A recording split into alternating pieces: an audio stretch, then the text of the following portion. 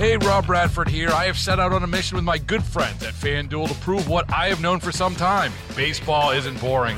Now I have a daily podcast to prove it with some of the most notable people in the baseball world, screaming baseball isn't boring from the mountaintops, or at least agreeing to come on our show. Players, managers, GMs, and yes, even the commissioner of baseball, Rob Manfred. It has been a constant wave of baseball's most powerful voices. So join the revolution. Subscribe and soak in Baseball Isn't Boring. Listen on your Odyssey app or wherever you get your podcasts. You'll be glad you did.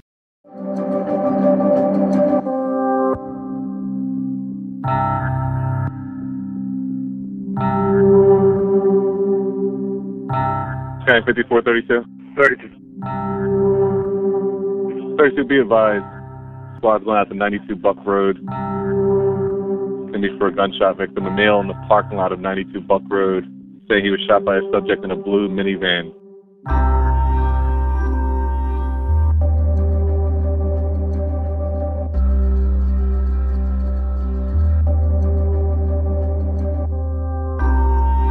I kind of remember it happening. Now take me through kind of what happened. The homicide occurred on February 11th, 2009, which I believe was a Wednesday morning, and the dispatch time was about 9:02 a.m. What I remember about that day, it was unseasonably warm for February. It was, we didn't have jackets on when we were out in the shopping center. We were out in just shirts, doing interviews, and it was a very sunny winter day.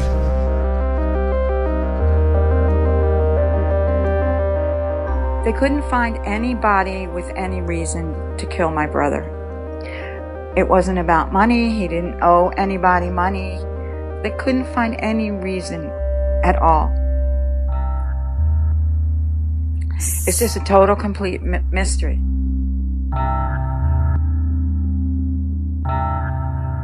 Minivan possibly up Buck Road at this time. 92 Buck. Henry. Received. Carter back.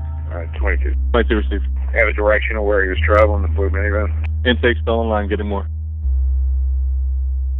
This was a cold-blooded, calculated killing. This killer acted deliberately, intentionally, with malice. And so you're investigating who? The death of Eric Birnbaum.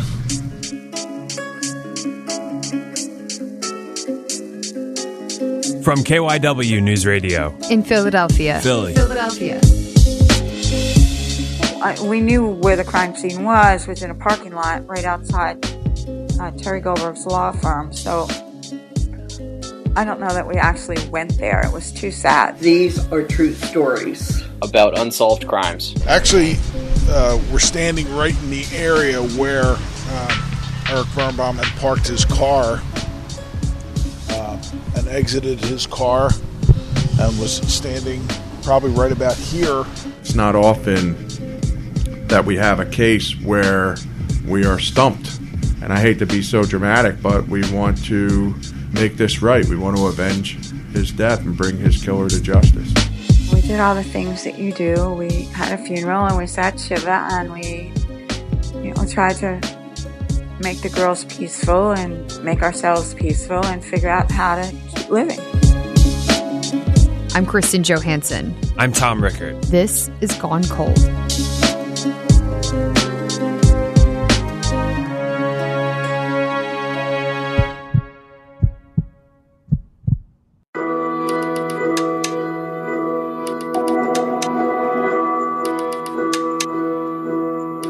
Holland isn't a very big town.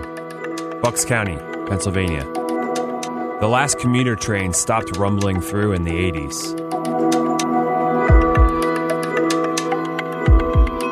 It's in Northampton Township, about a 40-minute drive up I-95 from Philadelphia. Buck Road cuts through the town. You'll find a handful of places to shop along the way, a few delis, there's a bank, a couple of law firms. My name is Lieutenant Charles Pinkerton. I've been a police officer in Northampton since June of 1990. At the time of this homicide, I was one of the detectives that responded out to Gateway Shopping Center, where the law firm of Terry Goldberg is. And sometime later on the day of February 11th, I was assigned as the lead Northampton investigator responsible for investigating this homicide.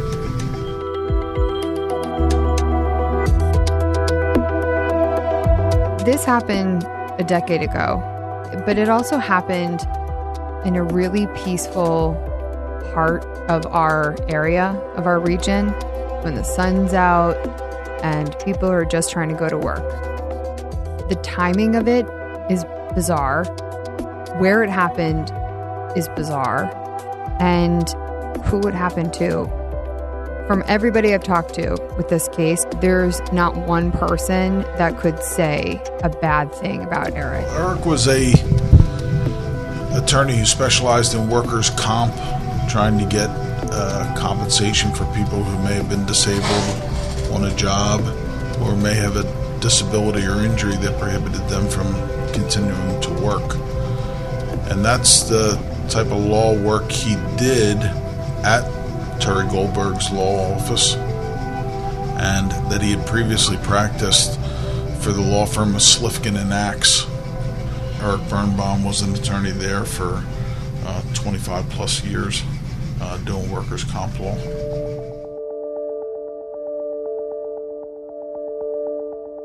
I went up to Northampton Township to talk to Lieutenant Charles Pinkerton, Chuck Pinkerton.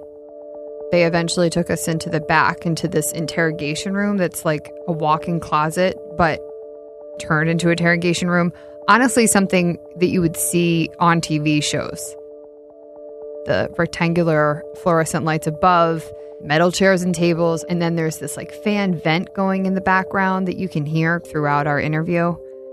Across from me was the district attorney, Matt Weintraub, Tim Carroll, who's a detective within the DA's office, and Lieutenant Pinkerton. You know, he's been following this. Again, this has been on his plate for 10 years. 10 years. 10 very long years for him. He was there from the beginning. So what would this mean to you for this to be solved? Closure. Closure for the police department, for myself, and most importantly, the Birnbaum family, his daughters, his sister, for his father, who's still surviving. Those people need closure. That's the most important thing. Do you talk to them often? I talked to his sister, Donna Birnbaum, and we've stayed in touch over the years. When you investigate a homicide, you sort of have to, learn about the family, and you learn about, who Eric was. You talk to the family, and they share different thoughts about him.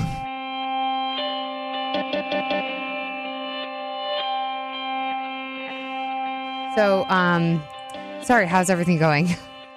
Okay, good. How's the weather down there, Donna? Nice and steamy. Not like up here in Pennsylvania. It's a nice day out here, but it's a little chilly for me, at least in the office. Gotcha. Where are you? We're right in Philadelphia. Downtown? Right at 15th and Spring Garden. Oh, okay. And where are you in Florida? I'm in Palm Beach County on the East Coast. Nice.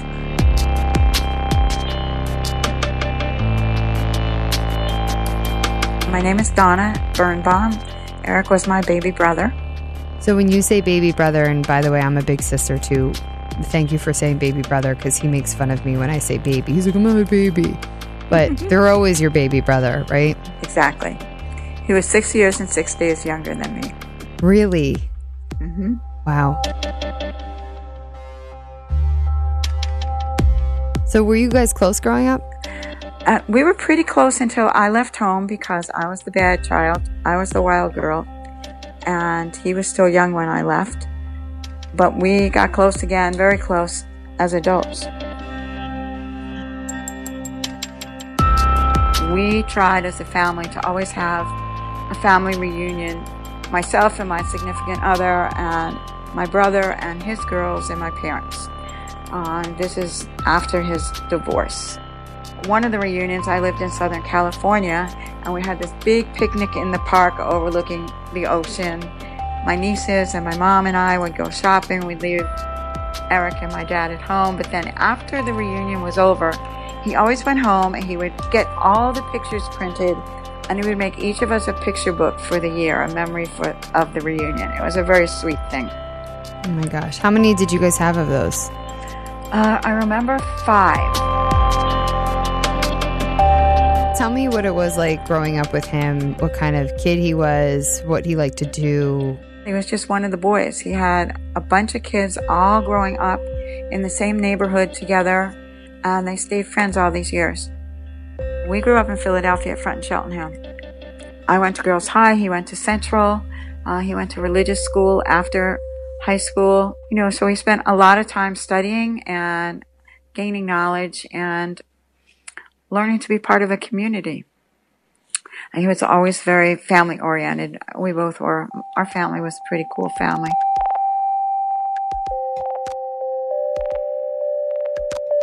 Are your parents both living still, or?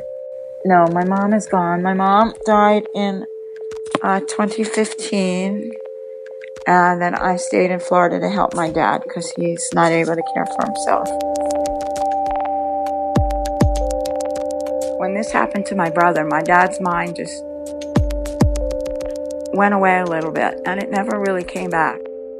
I mean, it happened to all of us, but we all had to come back and live in the world, and my dad doesn't 100% live in the world anymore. And if I explain to him what had happened, I don't know what his comprehension level is anymore.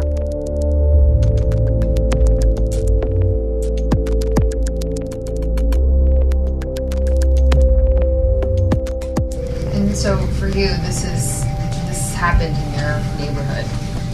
Happened in our neighborhood. We're a township of approximately 40,000 people. We don't have a lot of shootings. We have very, very few homicides. And when this occurred, it happened, at the start of the business day on a Wednesday in front of a business. We were certainly familiar with the law firm of Terry Goldberg. His picture in advertising was something that many people in this community and this area of Lower Bucks County would be familiar with because his picture was on all the advertising as the face of the law firm. Can you say and spell your name, and then also give me how you're related in any way to Eric? My name's Terry Goldberg. I met Eric when we were young teenagers, probably about 15, 16 years old.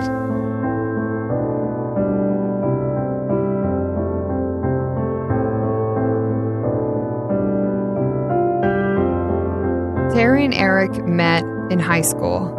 They lived a few streets, a few minutes from each other, but there was something there with their friendship that just clicked. Eric went to Central, I went to Northeast. Once we became friends, it didn't really matter that we went to different high schools. Then we went to college together. At Temple in Philly. Then we went to law school at the same time. They both went to Delaware Law School, and then they transferred to different schools. He went to John Marshall out in Chicago, and I went to the University of Tennessee in Knoxville. Terry's very protective of his family, and he said that Eric and he were so close that he actually even let Eric date his sister. I would never let any of my friends near my sister, but Eric was such a good guy, and I thought his intentions were honorable all the time. It was kind of a funny story he told. Best friends for so many years.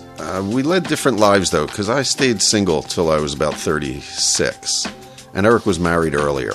Terry's the one that introduced Eric to his wife, the mother of his children, now his ex-wife. And they asked me to be the godfather of their children. They were best friends for their adult life. When I was getting married, he was still alive. Now when I have kids that are getting married, I wanted to call him and tell him that one of my kids was getting married. There's a type of friendship I think everybody may understand of, there's just this other level of a connection that just makes you family. There's no secret. There's nothing too personal to tell. Everything's just out there in the open for this other person because you know that they're not going to judge you. That was Terry and Eric's friendship.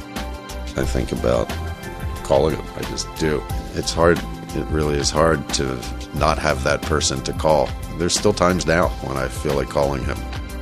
And I had a friend like that too for 30 years who recently passed away from an illness, and I just understand this friendship. I think, oh, I got to call Eric. And then I kind of come back to reality that I can't call Eric. Eric wasn't the kind of guy to just go out to a bar with me because I was single and going out to a bar. You know, he was home with his wife and children. He did whatever he had to do to make sure his girls had what they needed and that they were happy. He would do without things himself if it meant getting the girls things that they needed. He was just a great parent.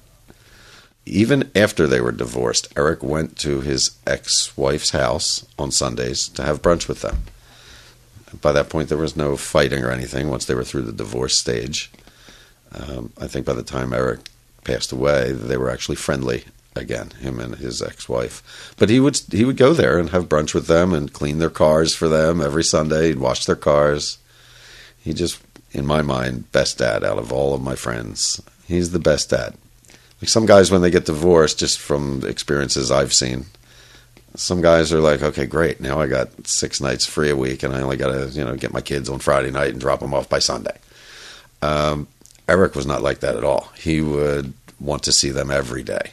I think that was what tore him up the most about his divorce, was that he couldn't tuck them in every day.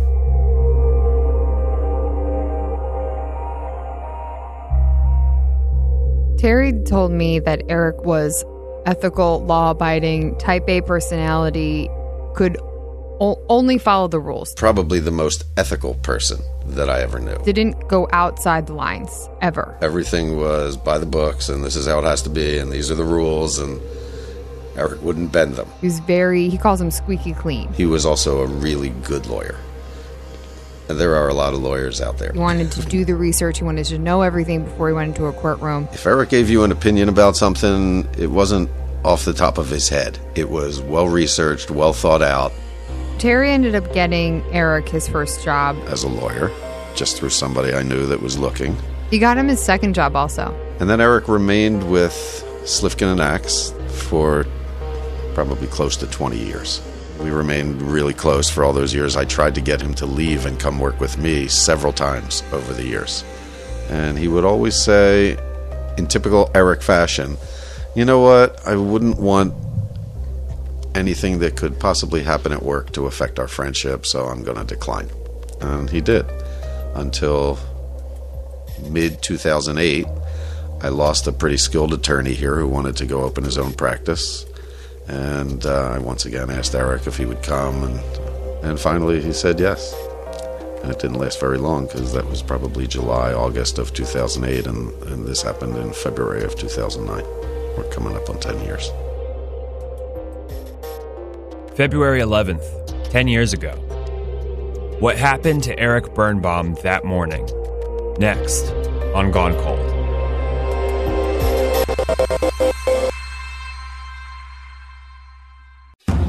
When there's no closure to the mystery and the sorrow, Gone Cold is KYW News Radio's true crime podcast about unsolved cases in the Philadelphia area. Someone has to know what happened and who did this. We searched the wooded area, we searched dumpsters. Someone's life ended tonight. It's the most important thing you can investigate as a police officer. Who has the clue that unlocks the truth? Search for Gone Cold KYW in the radio.com app or wherever you get your podcasts.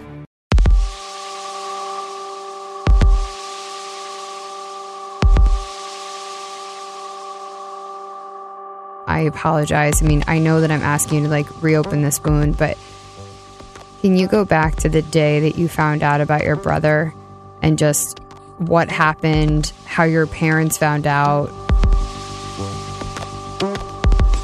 I was home in California. I got a phone call pretty early in the morning, California time. Of course, it's 3 hours earlier than it is here in the East. My morning that morning was like any other morning. I got up, I watched SportsCenter with my kid, and then my wife went to take him to school. And I jumped in the shower. And I never answer my house phone. Even to this day, there's nobody who calls me on it. So I just don't.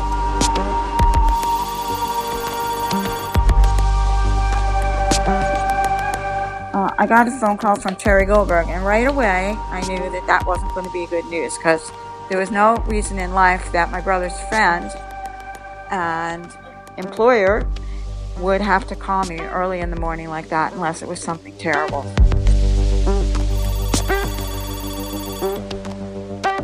That morning, I was just getting out of the shower. My wife had just left to take my kid to school 10, 15 minutes earlier.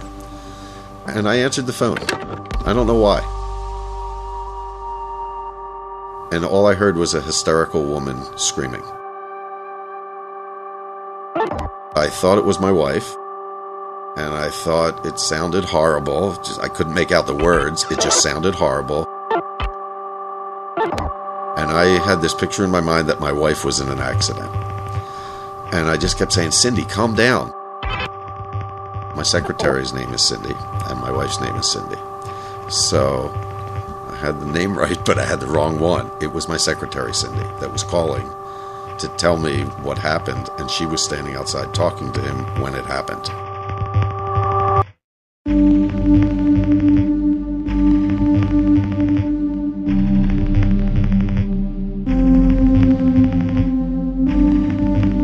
County 5432. 32, be advised. Squad's going out to 92 Buck Road. Going to be for a gunshot victim. A male in the parking lot of 92 Buck Road. The law firm of Terry Goldberg was on the left end here. It was only a single office building. She was calling me from the parking lot within seconds of it happening. I was thinking it was my wife calling me on her way to school and that something horrible happened. It sounded like somebody was killed, literally. And then the first words I could make out were parking lot. The next word that I was able to make out was Eric. And then I heard office. And I just threw on sweats and ran down to the office. You got to the scene. What was the scene like? Was it chaotic? It was very chaotic by the time I got to the scene. Numerous police officers were on the scene because that location in our township is very close to the Lower Southampton border. The chief of police of Lower Southampton and another Philadelphia police captain from Philadelphia happened to be in the area and were one of the first officers that were on scene. Terry called me and I was sitting at the top of the steps because we lived in a townhouse then, and I think I almost fell down the steps, but I got off the phone and Terry just told me, Dawn, a terrible thing has happened. You have to come to Philadelphia just as soon as you can get here and get your parents here. Something happened to Eric.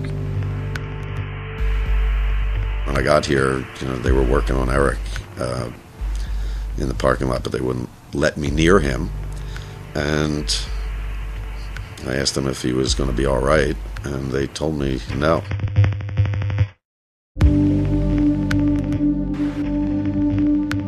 Mr. Birnbaum had pulled into the parking lot right at the same time as a coworker. The coworker was getting out of their car. Eric was getting out of his car, and they began to exchange morning greetings at the back of their respective vehicles when a male came up and shot Eric Birnbaum one time in the back of the head.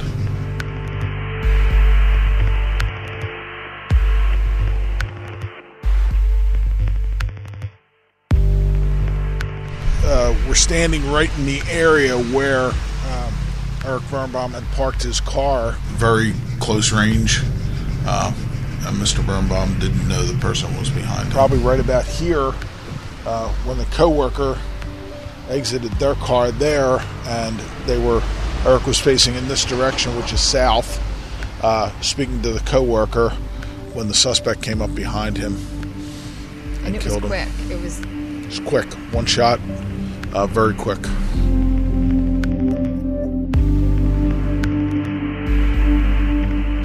He was being tended to by paramedics that were already on the scene. Where's he laying? Right here. In this travel way right here in front of the cars where we're standing. There is a lot of blood from the head wound. Back? He was on his back when I got here and being tended to. And immediately the supervisor of detectives, upon arrival of the county detectives, everybody was given jobs and to start conducting field interviews of the witnesses that were crowded around here. And most of those witnesses were secondary to the scene, people that had come out after the shooting. So we took statements from them, and we interviewed the witness that was next to Eric at the time of the shooting, and we spoke to other employees of all the shopping center and the area businesses. And so really it was just the coworker that was coming out of their car. They both were obviously getting into work because it's at like around 9 o'clock. Did they see anything? Certainly they provided a description of the person. They don't know a motive, and they don't know what happened afterwards because of the traumatic nature of the incident. Were they able to comprehend it, I want to say, or because it just feels like a great shock, disbelief, and just taken very by surprise of everything happening and not knowing what's going on. So it's very chaotic for that person. They had no idea this was coming. I told my significant other to pack for us. I called a limo company and said we have to go to the airport. And I called a girlfriend and said you have to take care of the cat. And I called my parents and said you need to meet me in Philadelphia tonight. And I managed all the time differences and made it cross country and landed in Philly and were able to meet my parents' plane. We went up to, Langhorne area and to a hotel, and Terry actually came to meet with us to tell us that Eric was gone. It was awful.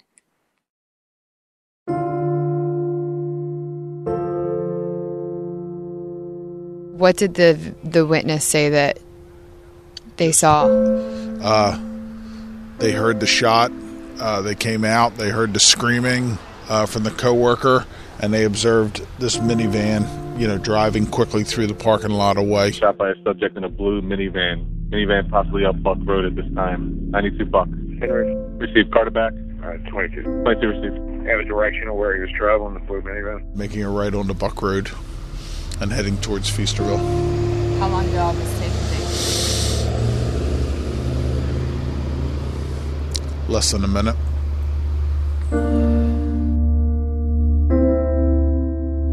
Did people report hearing a gunshot and that's why they came out?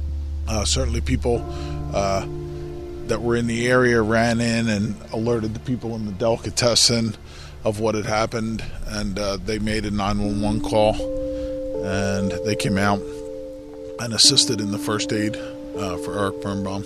So were other people in the parking lot at the time in general? Or, I know there was that one person, the one coworker, but were there people that saw something? There were people in the parking lot at the time it happened. Whether or not they attributed it, and we've spoken to everyone, we can't say to that, but we have spoken to a couple people that had been in the parking lot just prior to the incident and that had pulled in afterwards. But those are the people that then ran to either the delicatessen or... Okay. That's correct. So where exactly was the blue van? Was it over this way, or? The van was seen driving this way through the shopping center, exiting there, and heading south on Buck Road towards Feasterville. The van was what, a couple parking spots? We don't know where the van was at the time. We don't know where the van was located at the time of the homicide, so it would be speculation where the van was parked. What was really the first thought about what happened, and what was the first thing investigators did? Well, initially, when the flash description went out, the police officers were looking for a light blue minivan with a male driver. That was the initial focus, to get as many police cars along the Buck Road, Bustleton Pike corridor to try and identify that vehicle. As soon as they finished talking to the witnesses and learned about the blue van, police sent out a flash. Flash is a police broadcast, emergency broadcast. with as much information as possible of a recent or previous crime. This is Tim Carroll. I'm a Bucks County detective, so I'm a police officer that works for the district attorney. I was here on day one, as well as 7 or 8 other county detectives. I had just arrived at the office and was given a phone call. I was told there was a shooting, probable homicide in Northampton Township, and I was directed here. This was a short time after that flash went out, telling police to look out for a blue van. Because it was a homicide and because we're not that far from Philadelphia, and the direction given by a witness, it was deemed that Philadelphia should be given the information to. They were given it, and a Philadelphia 7th District police officer heard the flash and made a car stop. Detective Carroll was on his way to the crime scene, the parking lot outside Terry Goldberg's office, when he got a phone call from the station. I was called and told that there was somebody stopped, a traffic stop in Philadelphia, that may or may not have something to do with the crime. And a Philadelphia police officer had observed a van, made a car stop. So Tim changed directions and drove to Philly. And once I arrived at the scene, we decided to take that person down to the homicide division at the Roundhouse. I proceeded there, met with the person, interviewed the person. When that was finished, then I came here to the police station. And you ruled that person out? I did, yes.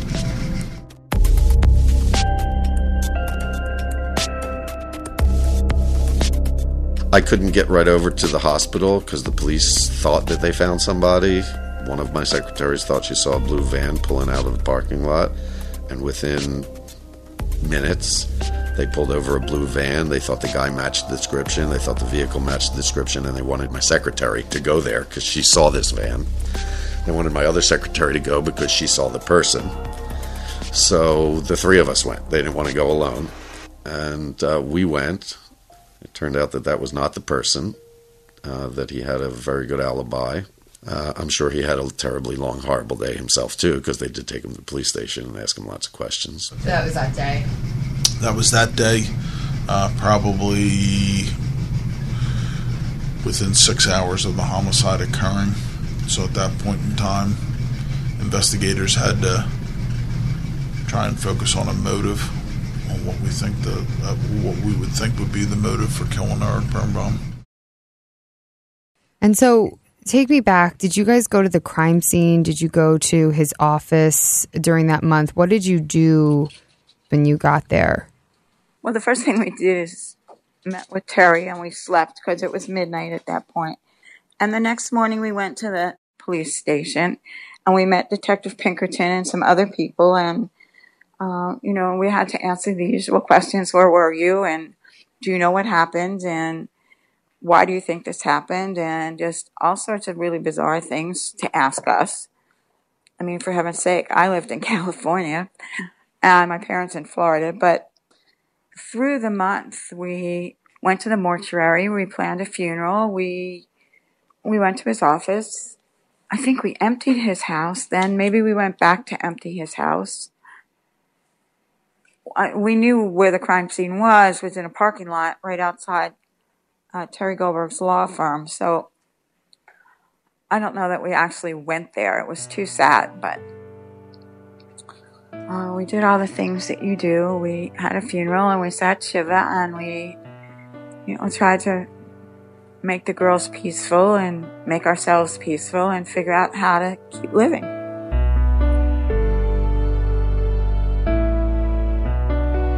In the Jewish religion, the person is buried very quickly, and then afterwards is time for grieving, and you say prayers every day at sunset. I guess it's sunrise and at sunset. The mourner's prayers.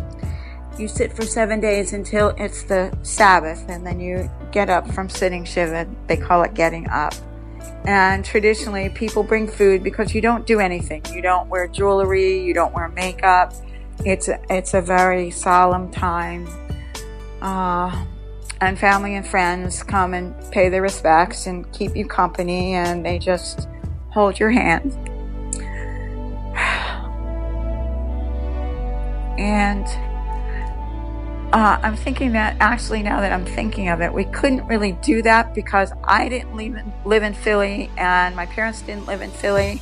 So we just sort of had a mini version of that at Eric's ex-wife's house, because there really wasn't any place for us to do that.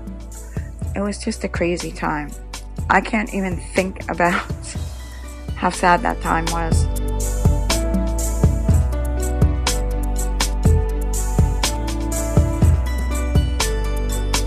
When we come back, we'll go over some of the theories and rumors that were going around Holland after Eric's murder.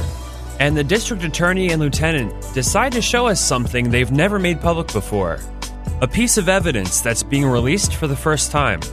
Stay with us.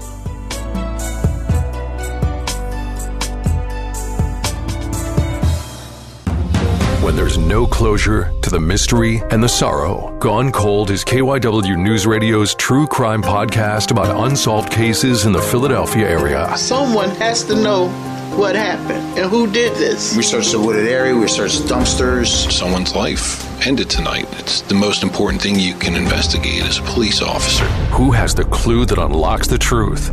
Search for Gone Cold KYW in the radio.com app or wherever you get your podcasts. Apparently they put something on the news right away that showed my sign, which is the same size as the sign out there now, but at that time it just said Terry D. Goldberg and Associates. And the flashing news story was that a 51-year-old lawyer was shot in Holland. It didn't mention names.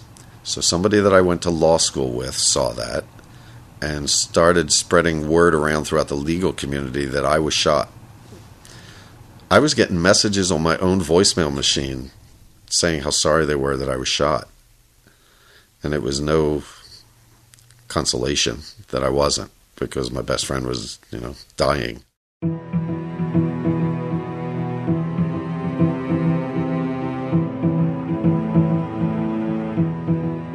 That wasn't the only rumor that flew around after the shooting.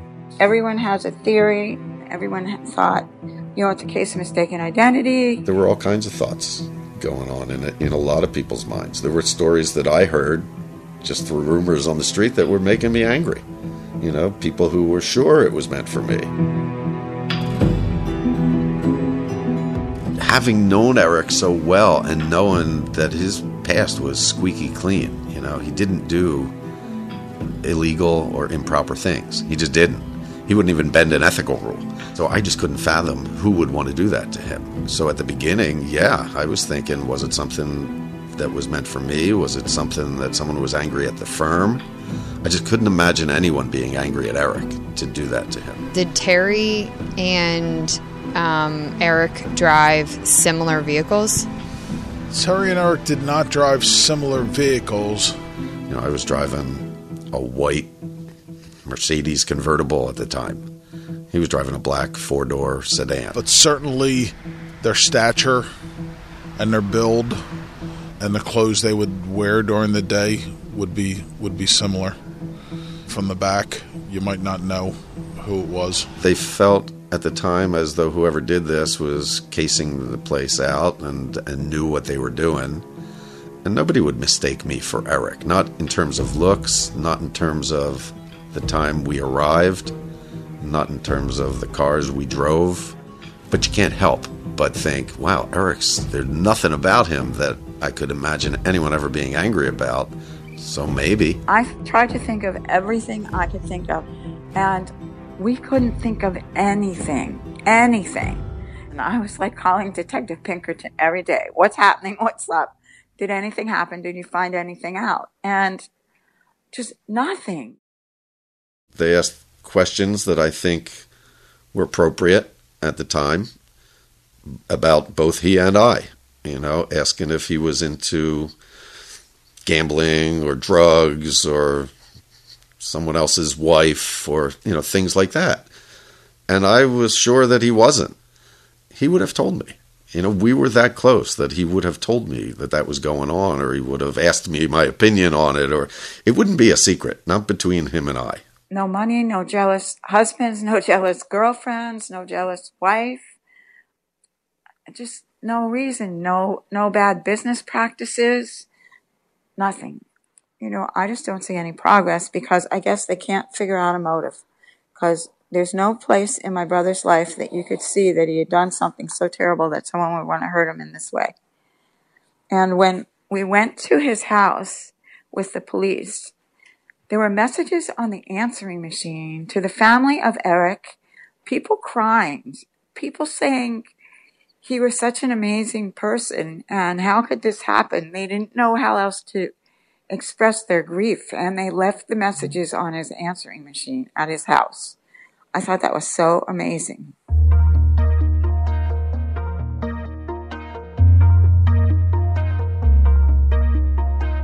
So you looked into relationships that he's had and nothing is... Nothing.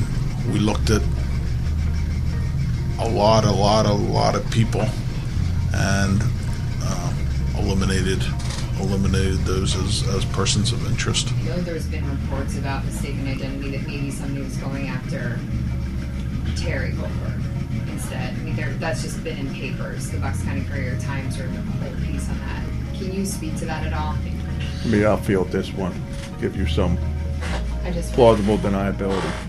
I'm Matt Weintraub, Bucks County District Attorney. When I came back to the office in 2011, I was assigned this open case homicide. When I became district attorney, got reassigned to my first assistant, but I still have a real interest in this case because I became involved in the investigation for years.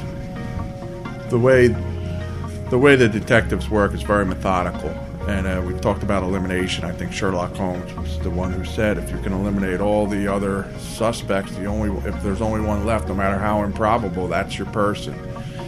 We've tried to do that, even with motives, because if we could have the motive clearly defined for us, it would help us set us on a path, because then you could just search everybody related to that motive. Because of all the elimination that we've been able to affirmatively accomplish, we're left with a couple of recurring possibilities.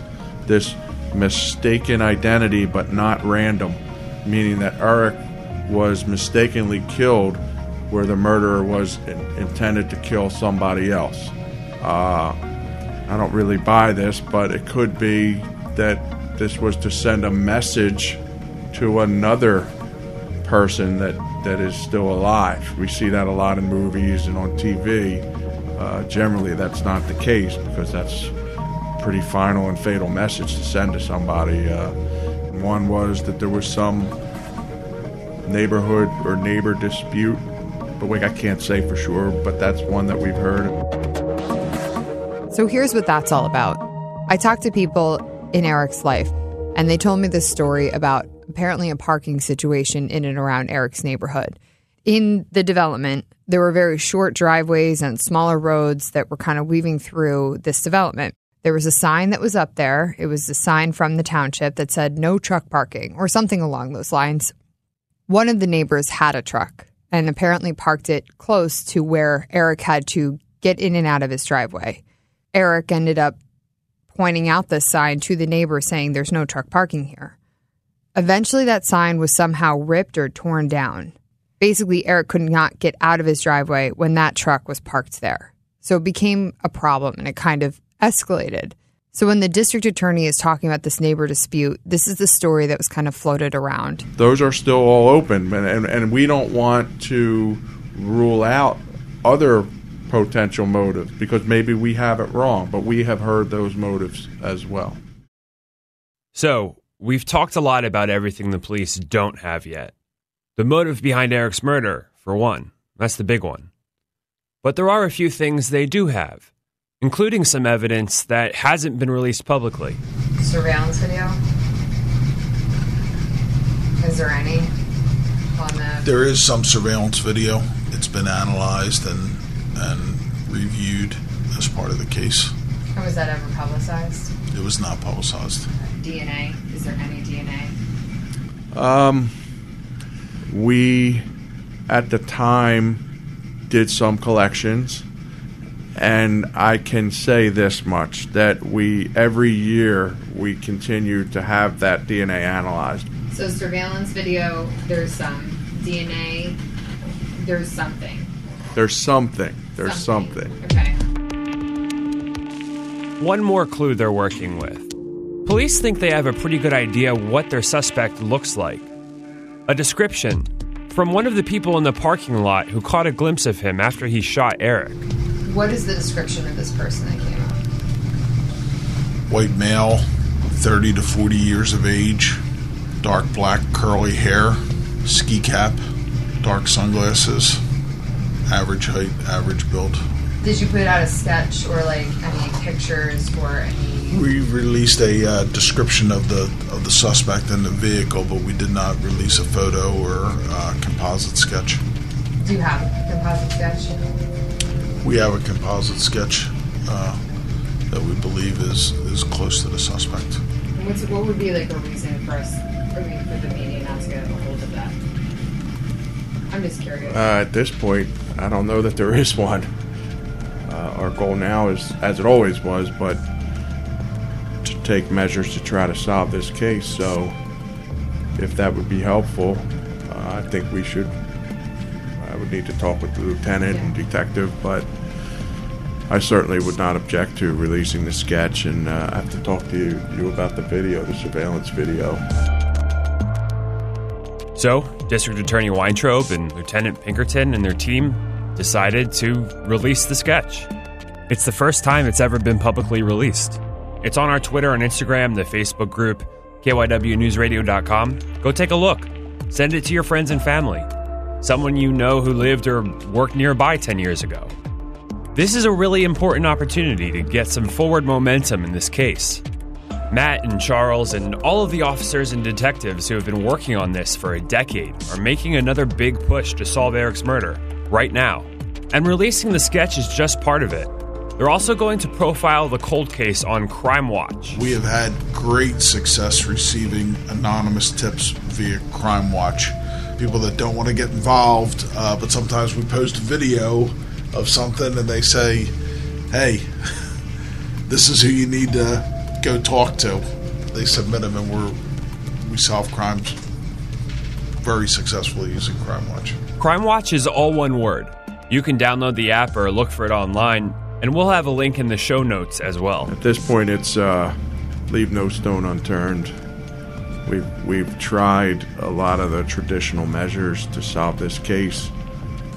My viewpoint is this was a cold-blooded, calculated killing. This killer acted deliberately, intentionally, with malice. He had a plan. He sat there and waited for somebody, if not Eric Birnbaum. Eric Birnbaum was the unfortunate victim of this murder. And then the killer got in his van and drove away. We're at the point now, almost 10 years later, they've spoken with hundreds of people in interviews and run down all kinds of leads spanning 4 different states. I don't believe in coincidences, and I think it's very difficult to keep a killing like this a secret. So people out there know something about this that just aren't coming forward. We need a little bit of luck on our side now and some help from the public to solve this case.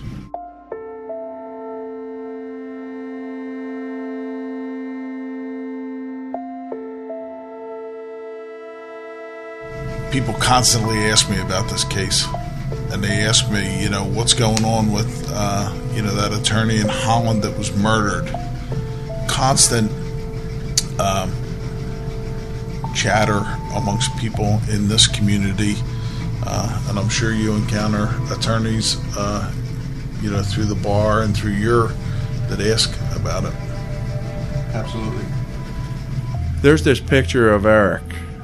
And I have it in my file at work, and he just has this little half smile, and his eyes just have this sort of deep, like melancholy in them. Like, it's very hard to shake that image when I think of this case. You guys probably know the picture I'm talking about. And he's in a suit and tie. And I don't want to be so dramatic to say it haunts me, but every time that I think of this case, that's the image that pops up in front of my face. I still take his children out to dinners once every couple of weeks or so, or brunch, whenever we can get together. They text me frequently. I call them a lot. They're younger, they text me more. What would it mean to you for this case to be solved? It's my number one on my wish list. I'm not sure I'll be happy with the answer. There's more bad scenarios of an answer that I could think of than good scenarios. But still, I want this thing to be solved. For closure, people talk about closure all the time. I'm sure I would still think about him every day. So it would just close a chapter of the book. It wouldn't close the whole book for me. I'd like to know why. I'd like to know who.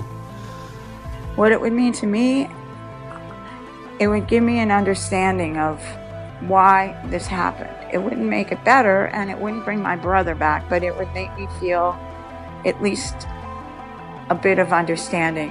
As the years went by, I realized it affected my own son worse than I saw at the time. Maybe my head was clouded at the time. But then a few years later, it came out that he was really struggling and suffering with it. He was scared to take out the trash and walk it from our garage to our sidewalk. And he kept that all inside for a long period of time. He wanted me to stop working. I remember him saying, why don't you just retire? Because I joked around and told him I was going to become a detective and figure it out. And he said, why don't you just become retired and let the detectives figure it out? On a selfish note, I miss spending time with him.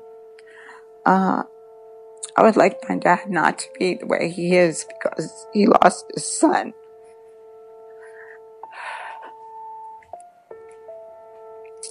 My brother and I talk 2 or 3 times a week, all the time, forever. We talked about our parents and growing up and what amazing parents we had, what a great family. And now my friend is gone.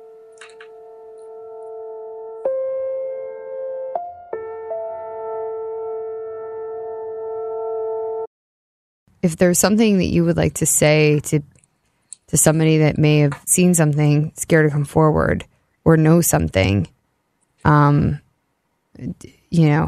your time, whatever you want to say. Well, actually, coincidentally, I did talk to someone who recalls that time. I spoke to them recently about something very different. And they said, I remember that when that happened. I remember hearing the noise and thinking it was a car backfiring. And then later in the day, hearing that it had been a gunshot. What I would say is that a very good citizen, a good father, a good brother, a good son is missing, is gone. And for what? Nobody knows why. No one can figure out the motive. And if anybody knows anything and we can get some justice and, more important, just some answers. Why would this happen? I can't restore my dad's mind. I can't get my nieces their father back, but it would be helpful, at least to me, to know what precipitated this. Was it really a case of mistaken identity? Was it somebody they wanted to join a gang, and in order to join the gang, they had to go out and do some outrageous thing and not get caught?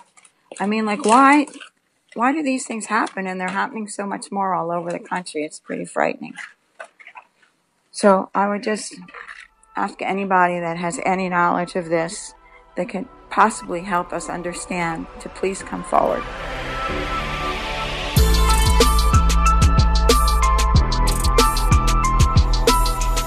So here's where you come in.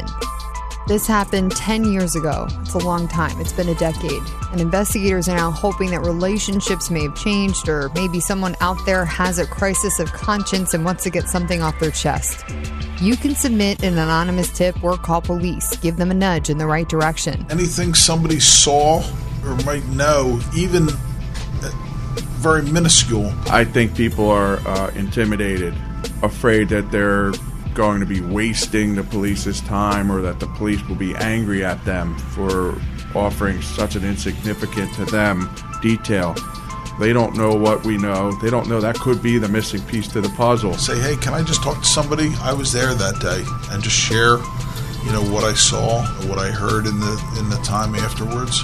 Absolutely. Please let us be the judge of how important that information is. Even if it's you think you thought you knew something but aren't sure, it doesn't hurt to let us know. The point that we're engaging in this podcast is because we want to make sure that people know that it's okay to tell us something that may not seem important to you but may be critical to us. You can call Northampton Township Police if you've seen anything or if you heard anything maybe 10 years ago that you think could help out.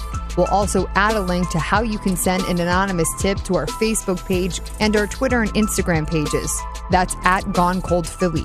We ended up having a lot of sound we didn't use in the episode. That happens pretty much every time. So we were wondering if you wanted to hear it. We could do a bonus episode where we go over some of the deleted scenes from episode 6. Let us know. Facebook, Twitter, Instagram, all Gone Cold Philly. One more thing. We'd like to ask for your help to keep making this podcast. The best thing you can do for us is find us on iTunes and leave a rating and review, and then tell a friend about us. Gone Cold is made by Kristen and me, right here at KYW News Radio in Philadelphia. Our theme music is by Obi Daz. Holly Stevens made the trailer for this episode that's floating around. And Charlotte Reese took most of the photos and videos you'll find on our Facebook and Twitter and Instagram. I'm Kristen Johansson. I'm Tom Rickert. Thanks for listening.